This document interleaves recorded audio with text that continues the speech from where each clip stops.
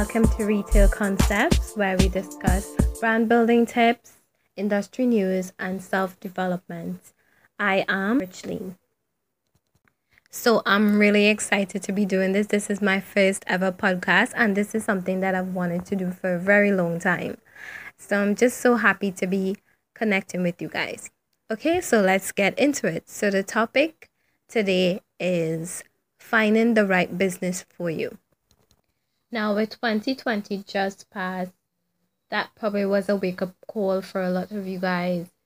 You're probably thinking about multiple streams of income, becoming your own boss, whether it's on a side hustle level or full fledged entrepreneur. But the thing is, you don't know what type of business to start. That's okay. I have a few things that you can consider before you choose your business. The first thing to look at is your interests or your hobby. What is it that you like to do in your free time? It could be going thrift shopping on a weekend. You can take the items that you buy at a thrift shop and make that your business, your little vintage shop, your own thrift shop. What do you like to make soaps? Do you like to make oils? Now is the time to turn that hobby into a profit. Second thing you can consider is a product that you have experience with. So say waist trainers. You've been wearing waist trainers for years. You know this product inside and out. You would be able to sell it. Any questions come up about it from customers, you would be able to answer it. Or it could be an issue that you had and you solved the problem too. Like say you have hyperpigmentation and years of battling hyperpigmentation, you finally found a solution that works, a cream that you developed that works.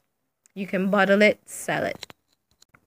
Third thing, is this something that you're passionate about? Why is this important? Well, starting a business is not a walk in the park. You have highs and you have lows.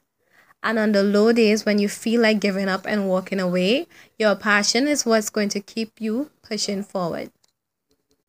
The fourth thing to consider is, does it fit your lifestyle? This is important because you are the first and original brand ambassador for your business. Why would you sell clothing if you're always looking like Raggedy Ann? Why would you sell hair products and your hair is always looking in a mess? Why would someone buy activewear from you if you're unfit and you hate the gym? Make it make sense. Last but not least, do you know your audience? If you know your audience, you would be able to anticipate their wants and their needs and bring products that would sell and that they would like. Okay, so we're at the end of this episode. I hope you like it. I hope it was helpful in helping you decide what you want to choose as your first business. Please let me know and do subscribe, do share.